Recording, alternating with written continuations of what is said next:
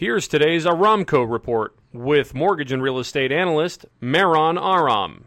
Historically, any weakness in economic data combined with global uncertainty caused investors to park their money in safe haven investments. Signs of weakness in European economies and continued concerns about China's coronavirus outbreak pushed the 10-year Treasury note yield down to 1.68%. Conforming no point 30-year fixed mortgage rates averaged 3 5/8, with 15-year rates closer to 3 1/8. Now for something completely different. Did you know that the word quarantine comes from the old Italian word for 40 days or quarantina? During the Black Death in the 14th century, ships had to wait 40 days outside of the port to prove they weren't infected. For more information on home loans or real estate, visit our website at aramco.biz or call me at 877-700-0942.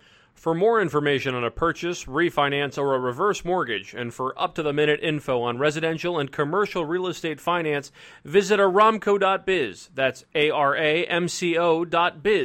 Or call 877-700-0942.